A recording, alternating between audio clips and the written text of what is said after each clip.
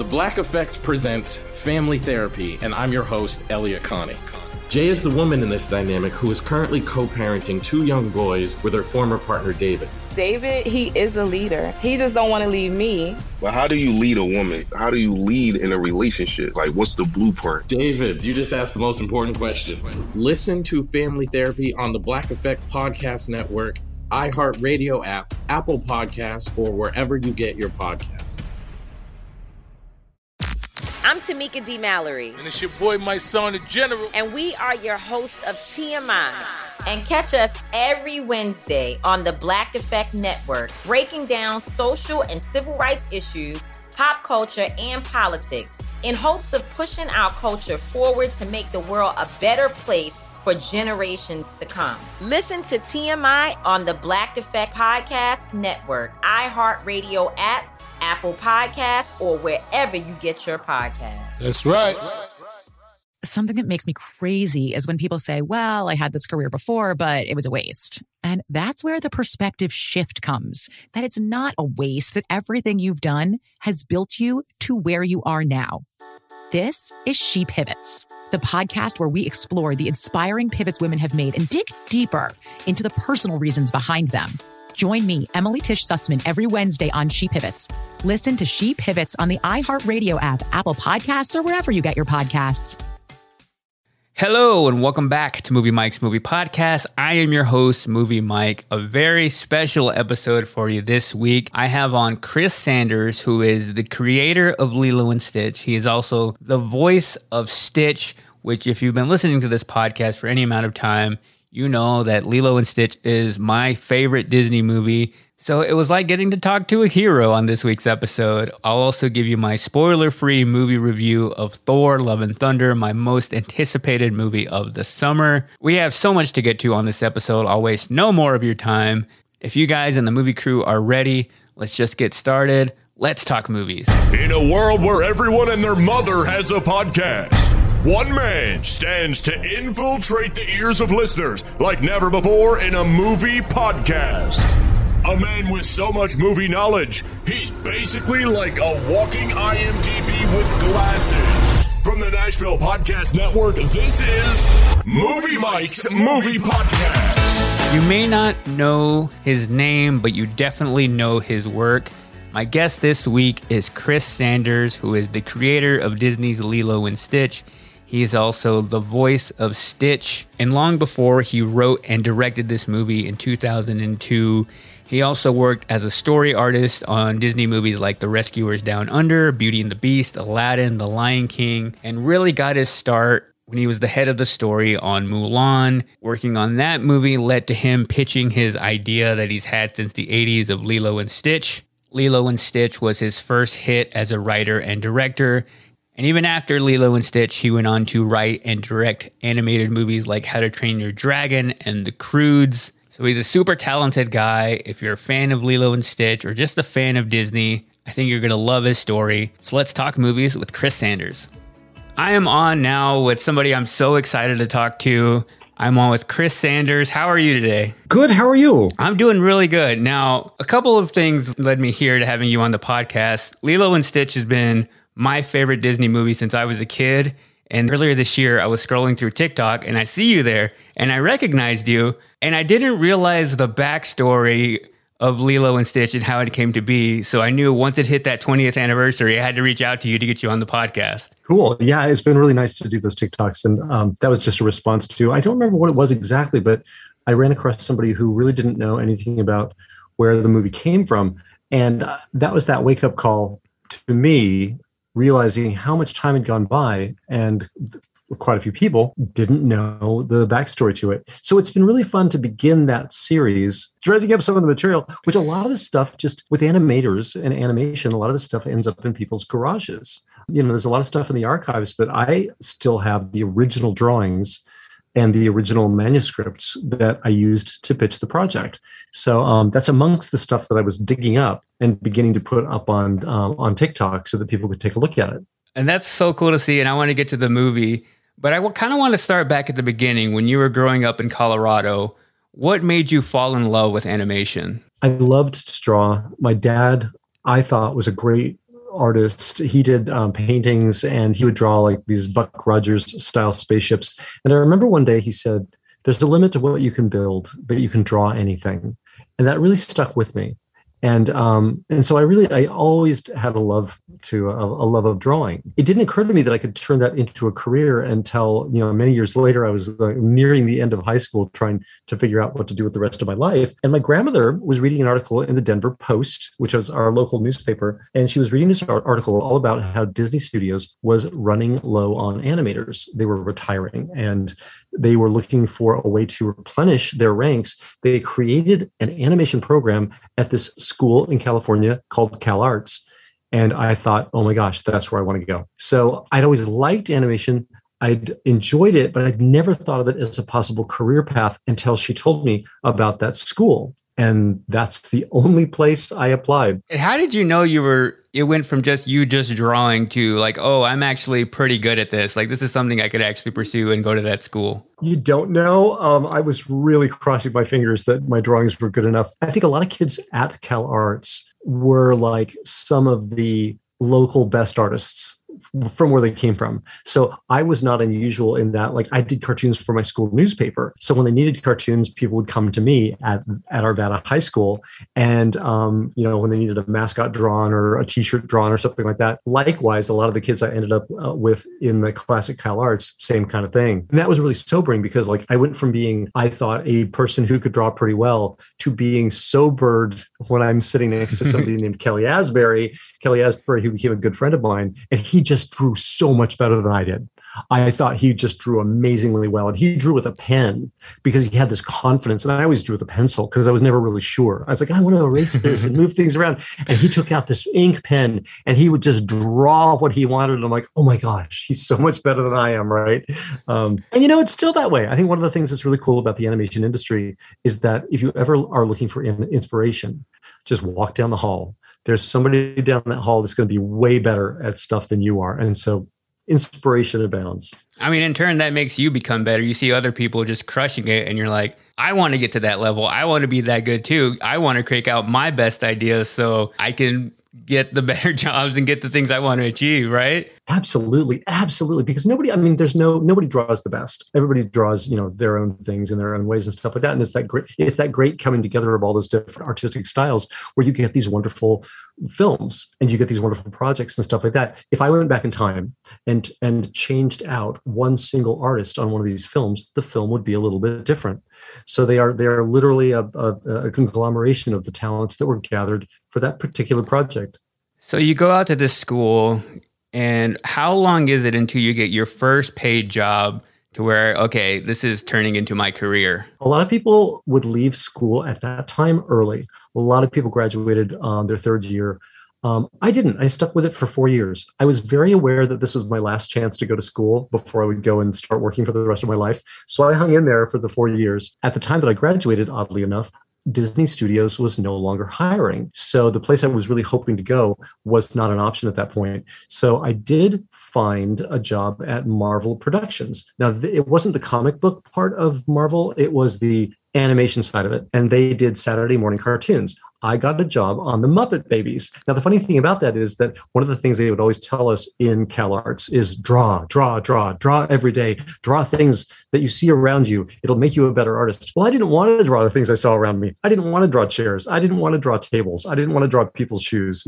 I wanted to draw the stuff that I wanted to draw. The funny thing is at Marvel Productions on the Muppet Babies show, I was in the model department, which meant anything that was going to be in the cartoon had to be drawn first as a turn so that they could color it and model it and send it overseas so that everything would be on model. So the funny thing is my first job was really drawing things that I had avoided drawing in the past. I drew chairs and tables and shoes and dresses and everyday objects, a lot of them, right? And it was amazing training. So you're working at Marvel, and I saw that you said that you had the first drawing of Stitch in 1981. What about that story? What about that sketch made you come back to it years later when you finally get this opportunity to create this story for Disney? I had worked a little bit on it in private. I wanted to do a children's book. And what I realized after working on it for a while in private, on my own time, was that the story was too big to fit into a normally formatted children's book. I didn't think I could boil this thing down to, say, 17 pages or 32 pages. It just seemed too big. So the idea was bigger than the book. So years later, I was in the waning days of the production of Mulan. We made that film at the Florida studio. So I was out in Florida, and the president of feature animation at that time, Tom Schumacher, was out visiting. And he and I and everybody had gone through a lot making this film. It had been quite the adventure. I think that my performance on that film had earned me a certain amount of, I guess, latitude to maybe do my own movie. And Tom was out visiting Florida, and he said, "Is there anything that you would want to do next?" And pretty much right there at dinner, I said, no, not well, wait a minute. Okay, there is this one thing. There was this story, right? And so I was able to think about it for a little bit. And the next time he visited, he said, well, and I was trying to work up a pitch for it, and he said, well, go ahead and just tell me about it. And I said, well, I'm not really ready. And he goes, no, just come on, just do it. And I thought, oh, here it goes. Here goes my idea. I'm gonna like it's gonna be all over in the next 3 minutes. And I pitched it, just verbally threw it out there. And I really got my very first and biggest note of all, which was the story that I had concocted was all about this strange little creature who was living in a forest, and he didn't he had come from. He was a mystery to everything around him, but he was also a bit of a mystery to himself. And the story was all about how he was figuring out who he was. And he was frightening looking, a bit of a monster, right? And Tom said, I like this story, but I would have a suggestion. The animal world is, in a sense, already alien to us. So placing this alien being in the animal world doesn't get you the kind of contrast that you might want. I would suggest you place this monster in the human world. Boom, there it was. I thought that was a great idea. So that was the first biggest note that Lilo and Stitch ever got. Now, this is before it was Lilo and Stitch, before they were in Hawaii. That was when I left and started working on the idea once I returned to California. And that's where I got this motel room out in Palm Springs at this resort. And I locked myself in this room for 3 days. And all I did was draw and write because I wanted to create a bit of a document because it was going to be about an alien. And I thought, you know what? Those are the days where people were making a lot of monstery kind of alien movies. And I thought, if you say the word alien in a development meeting or a pitch, a lot of people are going to get this instant idea of what an alien is.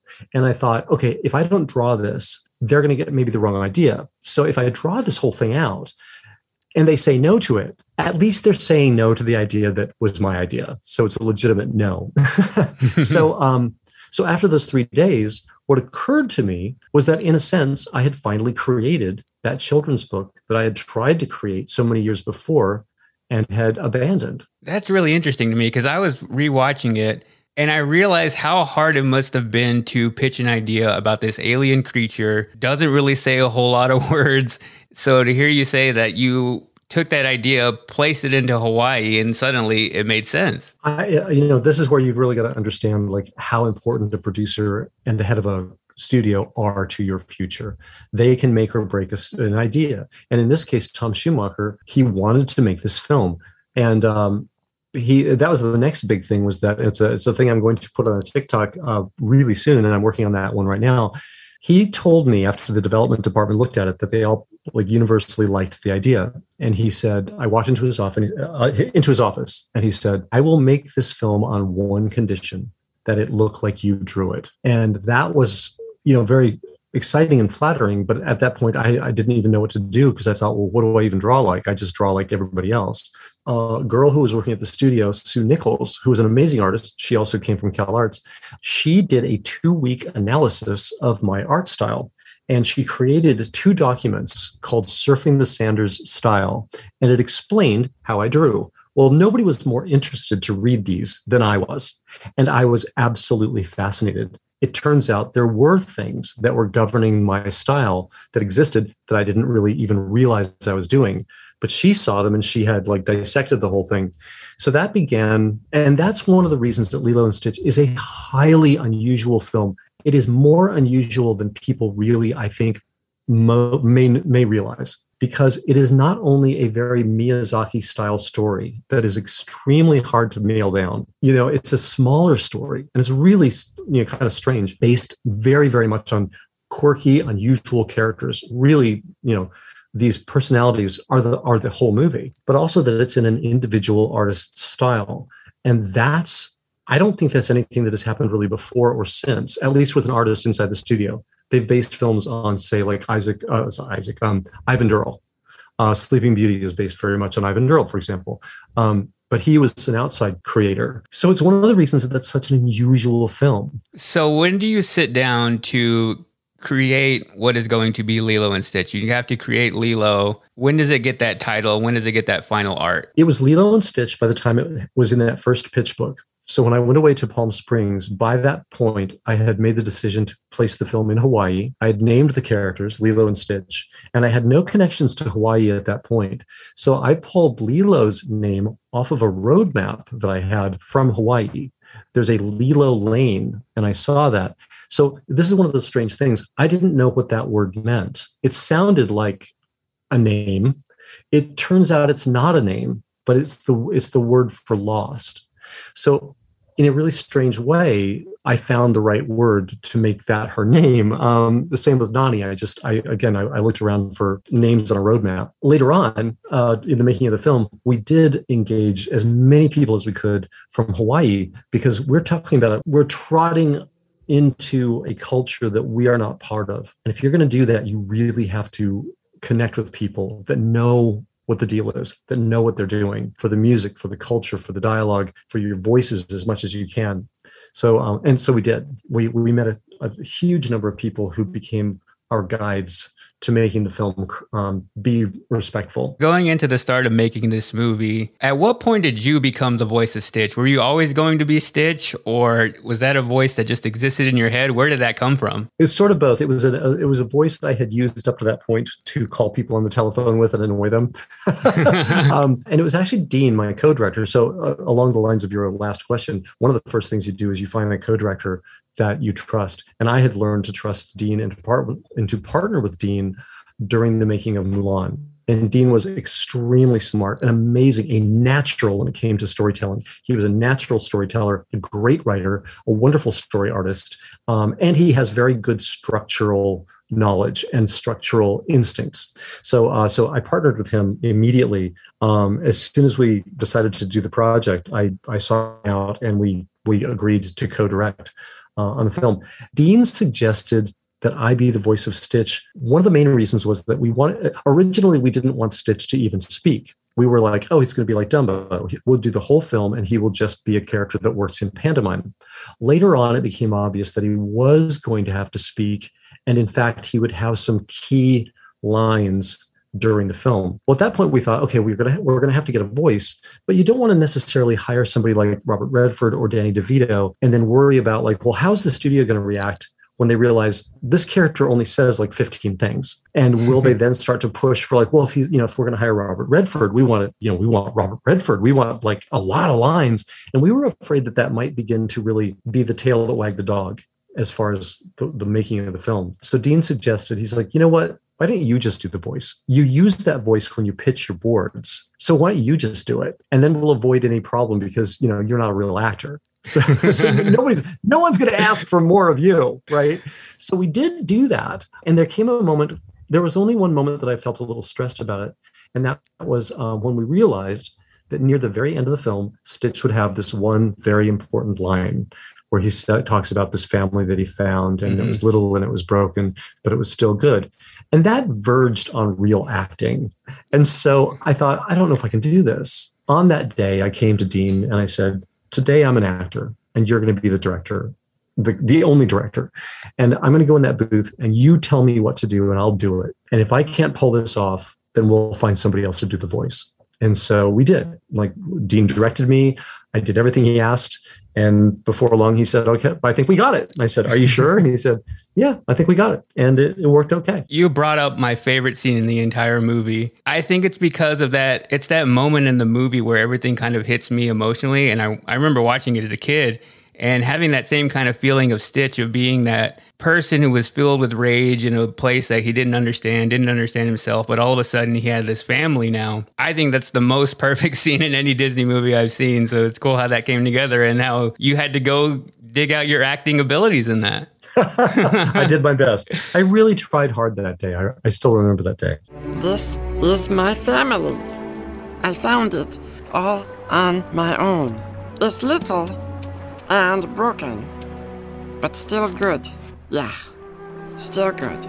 So when people find out you're the voice of Stitch, do they immediately ask you to do it? I do get asked to do it a lot. I had some surgery on my neck at one point, period of time, about a year, I couldn't do it. But then I got back to doing it, and I still do it. I get called up about at least once a month to come in and I do voices for toys and for like parades, things for cruise ships, all Disney stuff. It's fun. I told myself if I ever had you on the podcast, I would show you my voice. And it's actually that scene that I do. So I would like to let you hear this and then judge my abilities afterwards and let me know how I can make it better. All right. Okay. All right. So it's that scene. This is my family.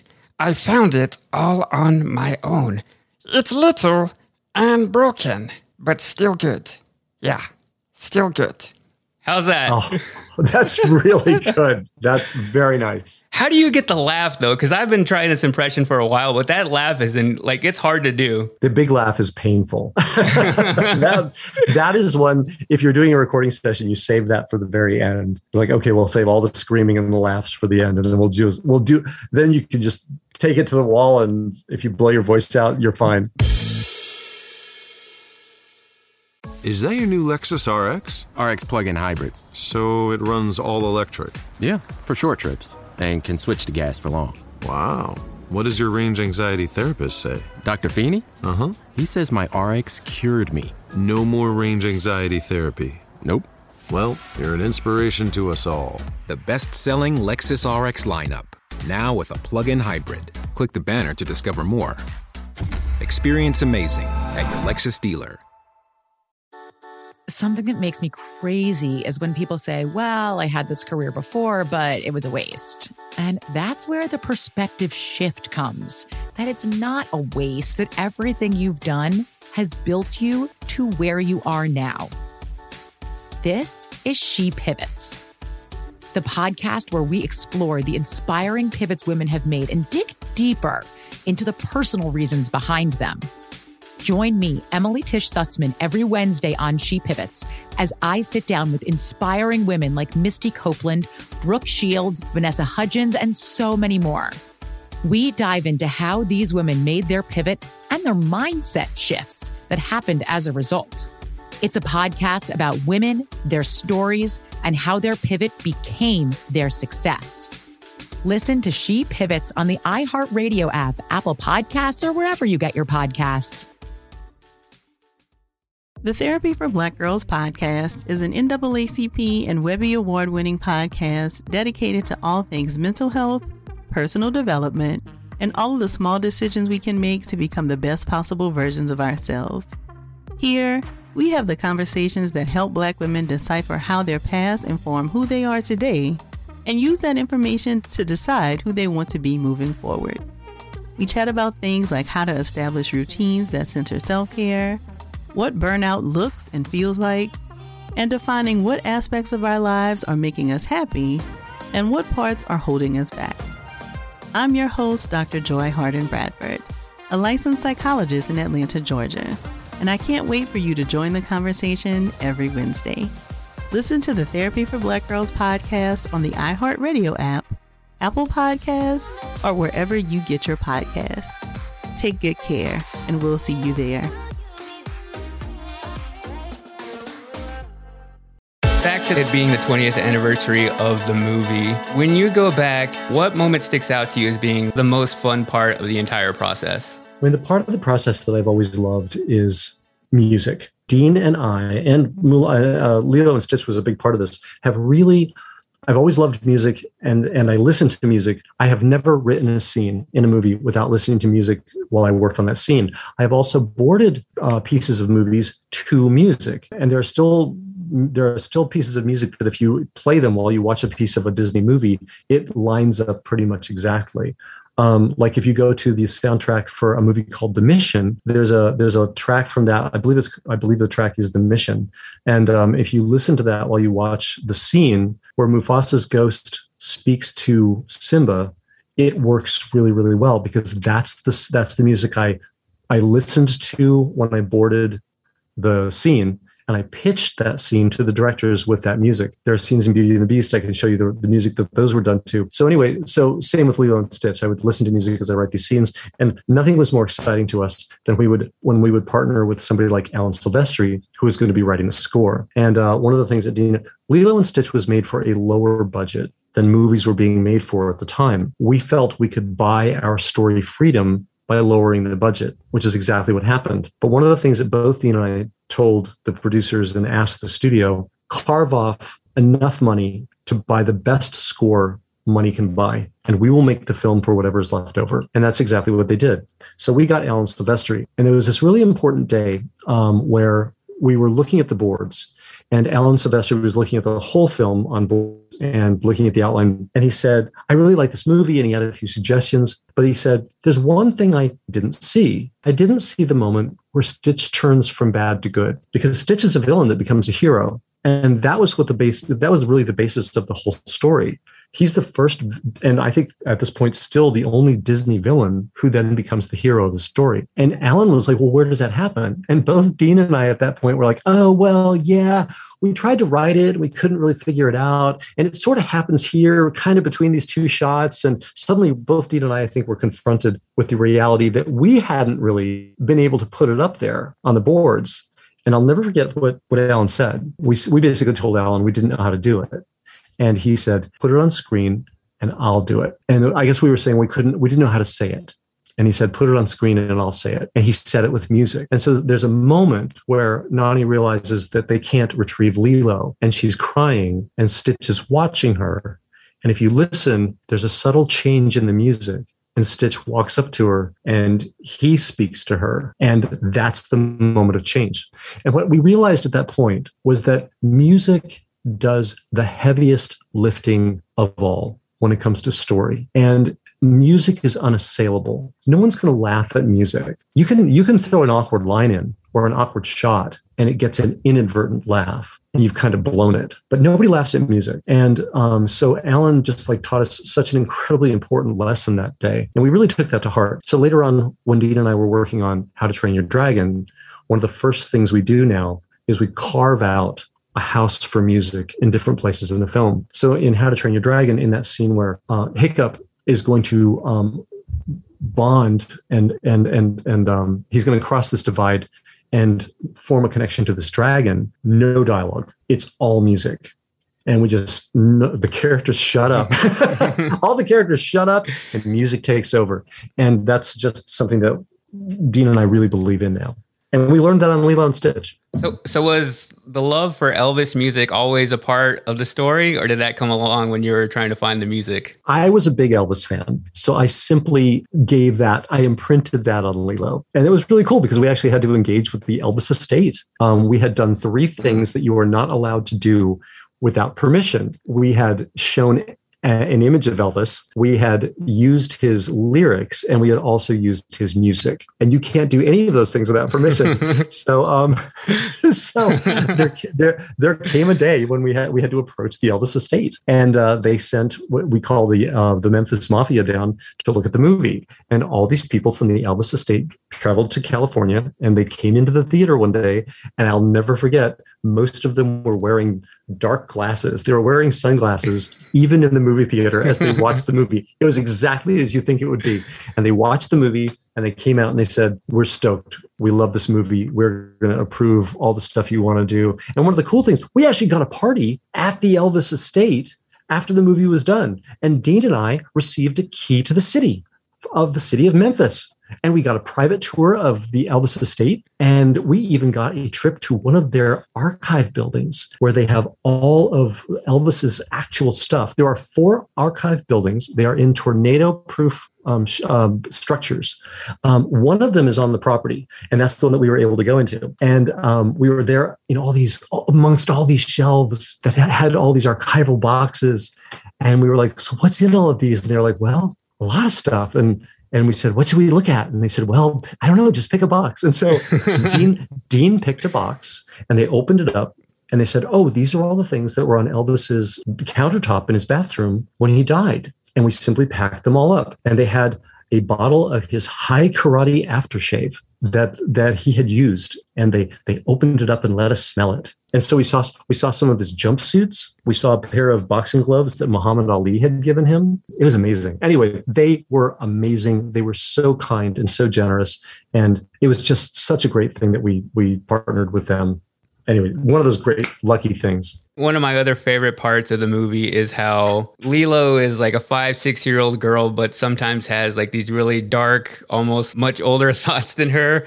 How is that writing in things of like, leave me alone here to die? Like, how do you kind of approach that to make it kind of believable that it's a kid saying this? That was Dean's line in Dean's scene. Dean also did he invented the whole, my friends need to be punished. And she's sticking those spoons in the pickle jar. That was just Dean and my sensibility. But one of the things we did was our voice actor was a girl named DeVay Chase.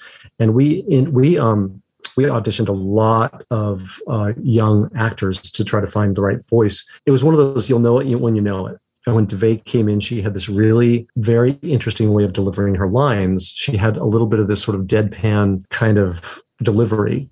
And we were like, that's Lilo. That's her. And so it's one of those things that like you write it and then you meet the voice, and hearing the voice helps you write it. So it's this kind of a snowball effect. But I must credit Dean for that really great scene. That was entirely his. He wrote it and he even storyboarded it. So we've seen sequel Lilo and Stitch. We've seen the TV series, but now with Disney Plus, will there ever be any other installment of Lilo and Stitch? I think there will be. He's a very, very popular character. One of the things that's been very amazing is that I always hoped to pitch and create a movie that had a character that really endured. And one of the things that I absolutely am delighted with is whenever I go to Disney properties, I can go to Disney World or I can go to Disneyland, and you'll walk into stores and there are not just Stitch products. Sometimes there are entire sections of the store that are literally devoted just to him. And that is just mind-blowing. And I am so, so proud of that. And it's so weird too, because I'm like, I drew him one day in Palm Springs. I have the first drawing of him, and now he's been reproduced millions of times. And a lot of times there'll be like a product, it'll have Mickey, Donald, and Stitch. And it's like, oh my God, like he's really like, he's there, right? So I've been writing little things because I thought, he's part of the Disney universe now. And just a really quick side note, the whole ad campaign that we introduced the movie with was an ad campaign that Dean and I thought up. Oh, with him placing in other like movie posters? Yes, because as the movie was coming close to release and we were thinking about how we were going to market it, we were sitting around one day talking about this whole thing. And I said out loud, isn't it weird? This little character that we started all by ourselves is about to invade the Disney universe. And from now on, when they do a lineup of Disney characters, Stitch will always have to be in there with them. And the idea of him invading the Disney universe, wouldn't it be funny if we did the whole opening to Lion King, and when they held the little cub up, it wasn't the cub, but it was Stitch, and everybody just ran away. And the whole idea just made us laugh. So we boarded that out, and we went to this meeting with Dick Cook, who was on the main lot, and he was in charge of these things, and he was an executive there, and we pitched it, and it got a big laugh. Dick Cook said, I like this. And then they said, can we do more? And so we started kicking around ideas of having him show up in The Little Mermaid and Aladdin and Beauty and the Beast, and which means we had to go back and re-record those actors with new lines. And that was really funny because none of them were super stoked about it. Like I think it was the idea of, it wasn't like we didn't want to do it. They were very professional and they were very, very generous, and they did a great job. I think it was more the idea of like, what's this thing doing in my movie? And the funniest one was when we recorded Belle. She was on speakerphone and she was in New York. So we were recording her remotely. And the funny thing was, because she was just on speakerphone, it was impossible not to imagine that the actual Belle was at the other end of the line talking to you, because you couldn't see her. So in my mind, it's Belle, it's the cartoon character. And I remember we said, okay, this is the idea. Stitch is going to show up and he's going to ruin your special dance with Beast. And then you're going to say, I'll be in my room, and you're upset. And then there was a beat, and she said, so I'm mad at him. And we said, well, you're disappointed, right? And she'd go, okay. And so she would do the line and she'd say, I'll be in my room. And she had this really sort of upbeat delivery. And we said, well, I think you're more disappointed than that, right? So we eventually got to the place where she felt very, very upset, but it was just so sweet and so cute because she was like, wait, I'm mad. And it was great. And it was so cool because I got to meet those actors. I never thought I'd meet them, but that was so cool. I mean, you created an iconic character, got to work with people who are also iconic characters. It's amazing to see that all come together. And I can't wait to see what comes next. And hopefully I'll get to talk to you again once that comes around. I really appreciate the time. Absolutely. If you ever want to do a follow-up, I'm so sorry we were late on this because our time zones mixed up. But yeah, let's do that. That would be fantastic. I really enjoyed chatting with you so much. Well, thanks, Chris. Have a good day. You too. I'll talk to you soon. Something that makes me crazy is when people say, well, I had this career before, but it was a waste. And that's where the perspective shift comes, that it's not a waste, that everything you've done has built you to where you are now. This is She Pivots, the podcast where we explore the inspiring pivots women have made and dig deeper into the personal reasons behind them. Join me, Emily Tish Sussman, every Wednesday on She Pivots as I sit down with inspiring women like Misty Copeland, Brooke Shields, Vanessa Hudgens, and so many more. We dive into how these women made their pivot and their mindset shifts that happened as a result. It's a podcast about women, their stories, and how their pivot became their success. Listen to She Pivots on the iHeartRadio app, Apple Podcasts, or wherever you get your podcasts. The Therapy for Black Girls podcast is an NAACP and Webby Award-winning podcast dedicated to all things mental health, personal development, and all of the small decisions we can make to become the best possible versions of ourselves.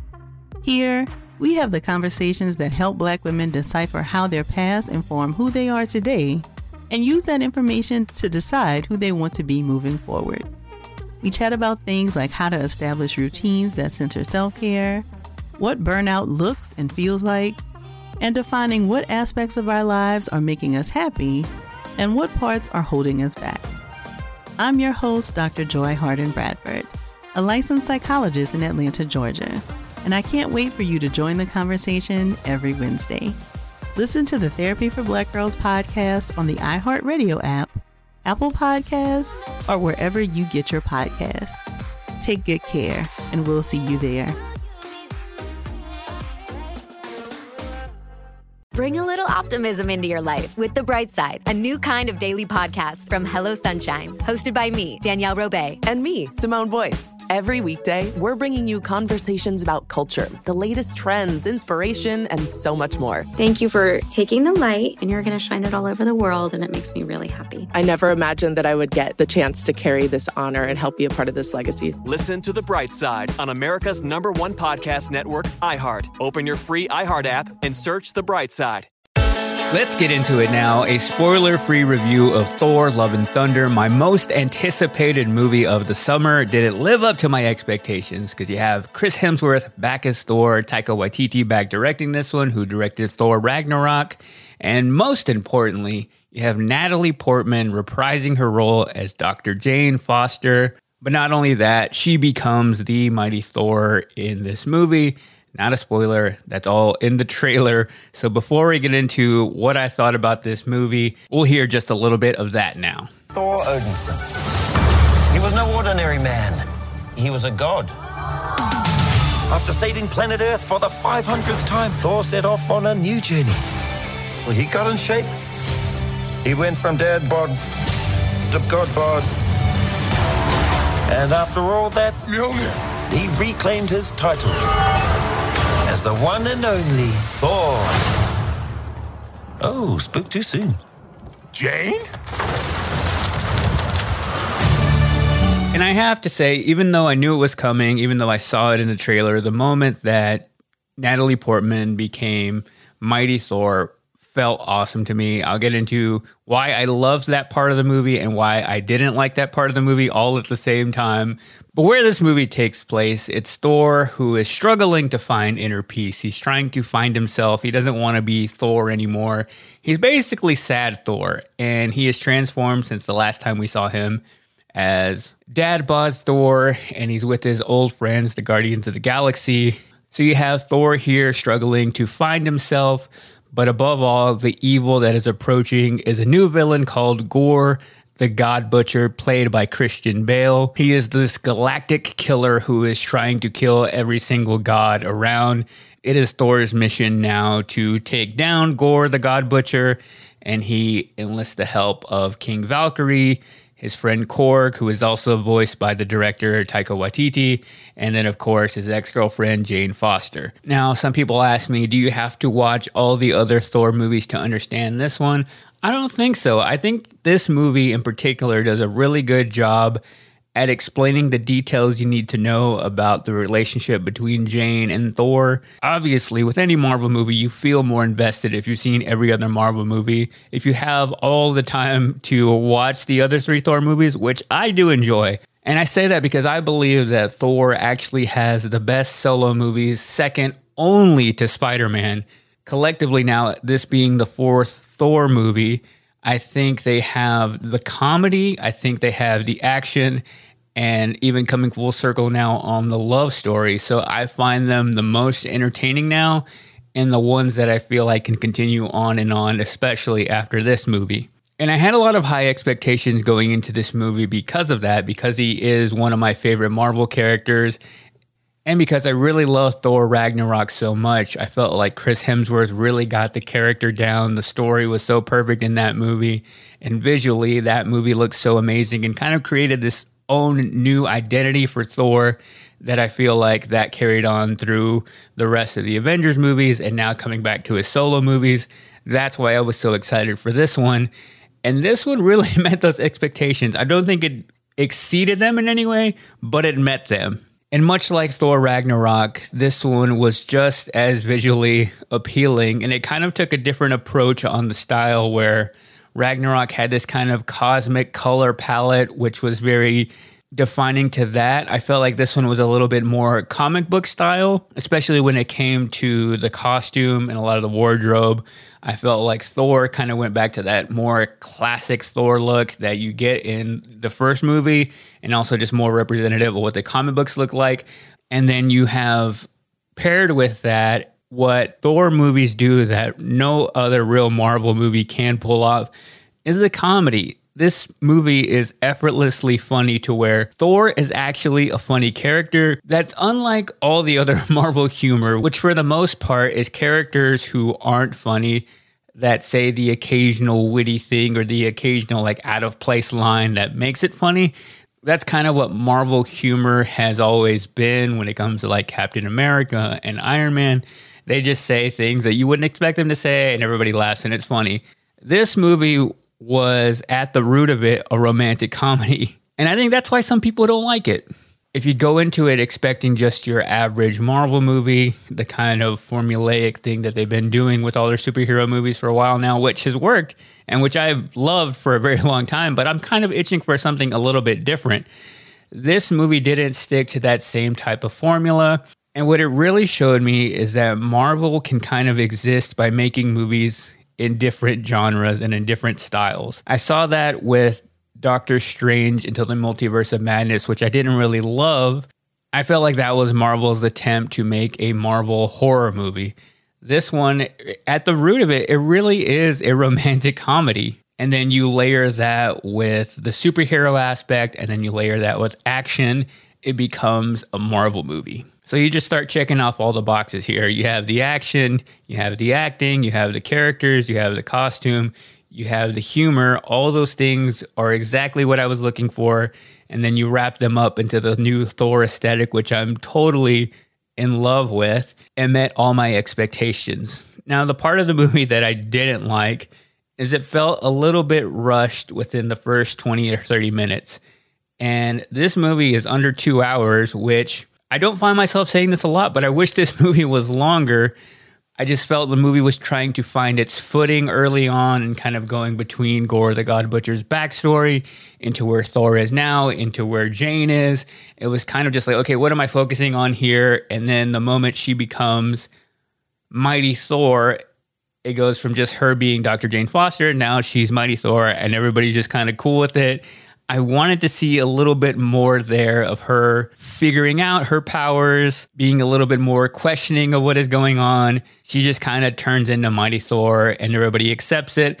Rest of the movie kind of moves on, which does create a pretty fast pace throughout the entire thing. So I felt at the root of it, it did help with everybody's attention span of once you get kind of comfortable in one thing, it's on to the next, on to the next. So it had that kind of feeling to it. So while some people are probably praising that a Marvel movie is under 2 hours, this one I wouldn't have minded if it would have gave like maybe 20 minutes more there in that first act. And then when it comes to the villain in this movie, Christian Bale, great for him. I love that they gave him a backstory. And while he is no Thanos by any means, he was a pretty good threat, which Marvel tends to have a lot of forgettable villains. I felt like this is one that 10 years down the road, I'm going to remember Christian Bale as Gorr the God Butcher. And the only thing I didn't love was I felt like they should have given him more action sequences. I felt like his character really shined whenever he was the most menacing, whenever he felt like he was a very unstoppable force, like something to really be reckoned with. But I never had that moment in the movie that I felt like the villain was completely in control. So basically, my biggest criticisms of the movie is that I wanted more. But I guess as a Marvel fan, you want to leave us wanting more, because I would go watch Thor 5 tomorrow if it came out. I think Marvel fans will be happy with this one, especially if you're a big Thor fan, which it's unusual to see movies get better with each installment, especially when you're making a fourth one. Usually by the third one, you're like, all right, I'm ready to cut the cord here. I'm all in for another Thor movie. I think they have come a really far way since the original Thor, which I did rewatch going into this movie, which I still enjoy that movie. The only thing I don't like looking back on it is how weird they make Chris Hemsworth look in that movie. Like he has makeup and the hair and the wig just isn't completely there. Now Thor's look is completely perfect. And I think Chris Hemsworth should get a award for how ripped he got for this movie. He said it's the most cut he's ever been for any role, and it really shows. And somebody like his counterpart in this movie, Christian Bale, who has been praised for losing a crazy amount of weight for roles. He's also put on a lot of weight for roles. And I feel like it only matters what kind of movie you do to get praised for that, because he did those both in dramas. But then you have Chris Hemsworth getting like obliterated. So he actually looks like a god in this movie. But that kind of gets glossed over because it's a Marvel movie. Watch this movie and see just how shredded he looks the entire time, and try not to be impressed by it. I think when it comes to ranking this among other Marvel movies, it's getting really hard to compare. I'll be honest. We're almost at 30 of these movies now. So I don't think at this point it's fair to compare all of these almost 30 movies. I try to just compare them in phases. And in this last phase 4, easily top 3 in phase 4. For me, it's just always hard to beat Spider-Man, but this one comes pretty close in delivering.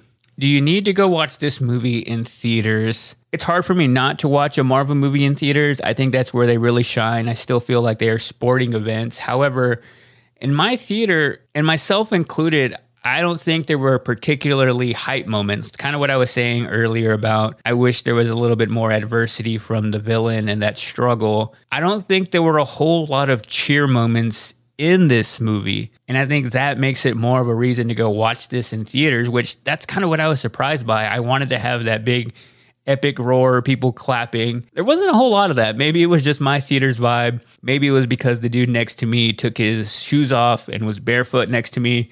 Maybe that took a little bit away from that, but that's why you go to the movies. I still think it is an event. However, I don't think the crowd was as electric as it was for a movie like Spider-Man No Way Home. So if you weren't as excited about this movie as maybe some of the other Marvel movies, you may wait till it goes to Disney+. But if you do go, do stay, because there are 2 very important post-credit scenes.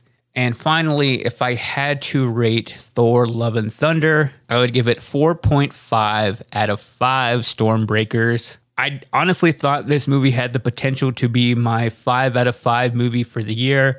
Didn't quite get there. If it would have had a bigger hurrah moment, probably could have made it to a 5 out of 5. But without a doubt, it is crushing it at the box office right now. Made $69.9 million in its opening day alone, even more the night before that. Probably be the third highest grossing movie of the year with very good reason. It's been a really great summer so far, and we're really only kicking off July. So I've been seeing so many movies, I can't even get them into all my movie reviews. So that is it for this week's. Next week, I'll finally get to my Elvis movie review, which I haven't done yet. So have all of that to look forward to. What a summer blockbuster season. And that is going to do it for another episode here on the podcast. I feel like this episode has gone longer than expected with the interview, and I couldn't shut up about Thor Love and Thunder. So I'm going to punt the trailer park for this week because a trailer drop that I'll probably spend another 10 minutes on. I'll just save that for next week, but I can't skip the listener shout out of the week because I do it every single episode. You can tweet me at Mike Distro. I love including anytime somebody tweets a photo of you listening to the podcast, or in this case, something movie related. And I got a tweet recently after I did the Pixar characters that deserve solo films from Kyle Skew, and Kyle tweeted a picture of him, maybe girlfriend or wife, and they were dressed up as the characters from Up. And Kyle wrote, "Not one to jump on social media, but enjoy the podcast, and I thought I would share a fitting photo from the past weekend as we dressed up as the characters from Up for a Disney-themed party. Keep up the great work. Hashtag Movie Mike's Movie Podcast." First of all, Kyle, I am envious that you have friends that, to begin with, I'm envious that you have friends, but also that you have friends that throw Disney-themed parties. Like, that sounds really fun to me. I would go to one of those in a heartbeat, and your costumes look dope.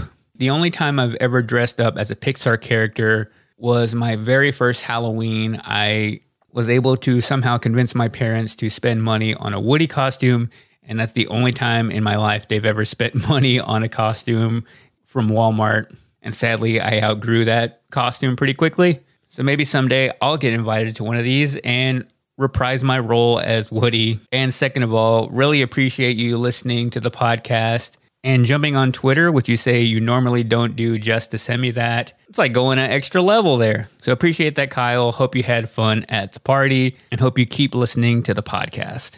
As to the rest of the movie crew, I appreciate all the love and support, especially when you comment on things. That really helps me out. And what I like to do is I like to post videos for my interviews and create a secret emoji that you can go and comment.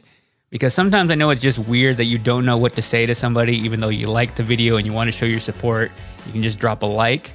But the secret emoji for this interview, which I'll be dropping a video of me talking to Chris Sanders. And since Stitch is an alien, if you want to go comment on the video on Twitter, Instagram, TikTok, drop the alien emoji. That is the secret emoji for this episode. And I'll talk to you again next week here on the podcast. And until then, go out and watch good movies. Later. The Black Effect presents Family Therapy, and I'm your host, Elliot Connie. Jay is the woman in this dynamic who is currently co-parenting 2 young boys with her former partner, David. David, he is a leader. He just don't want to leave me. But how do you lead a woman? How do you lead in a relationship? Like, what's the blueprint? David, you just asked the most important question. Listen to Family Therapy on the Black Effect Podcast Network, iHeartRadio app, Apple Podcasts, or wherever you get your podcasts. I'm Tamika D. Mallory. And it's your boy, my son, the General. And we are your hosts of TMI. And catch us every Wednesday on the Black Effect Network, breaking down social and civil rights issues, pop culture, and politics in hopes of pushing our culture forward to make the world a better place for generations to come. Listen to TMI on the Black Effect Podcast Network, iHeartRadio app, Apple Podcasts, or wherever you get your podcasts. That's right. Something that makes me crazy is when people say, well, I had this career before, but it was a waste. And that's where the perspective shift comes, that it's not a waste, that everything you've done has built you to where you are now. This is She Pivots, the podcast where we explore the inspiring pivots women have made and dig deeper into the personal reasons behind them. Join me, Emily Tish Sussman, every Wednesday on She Pivots. Listen to She Pivots on the iHeartRadio app, Apple Podcasts, or wherever you get your podcasts.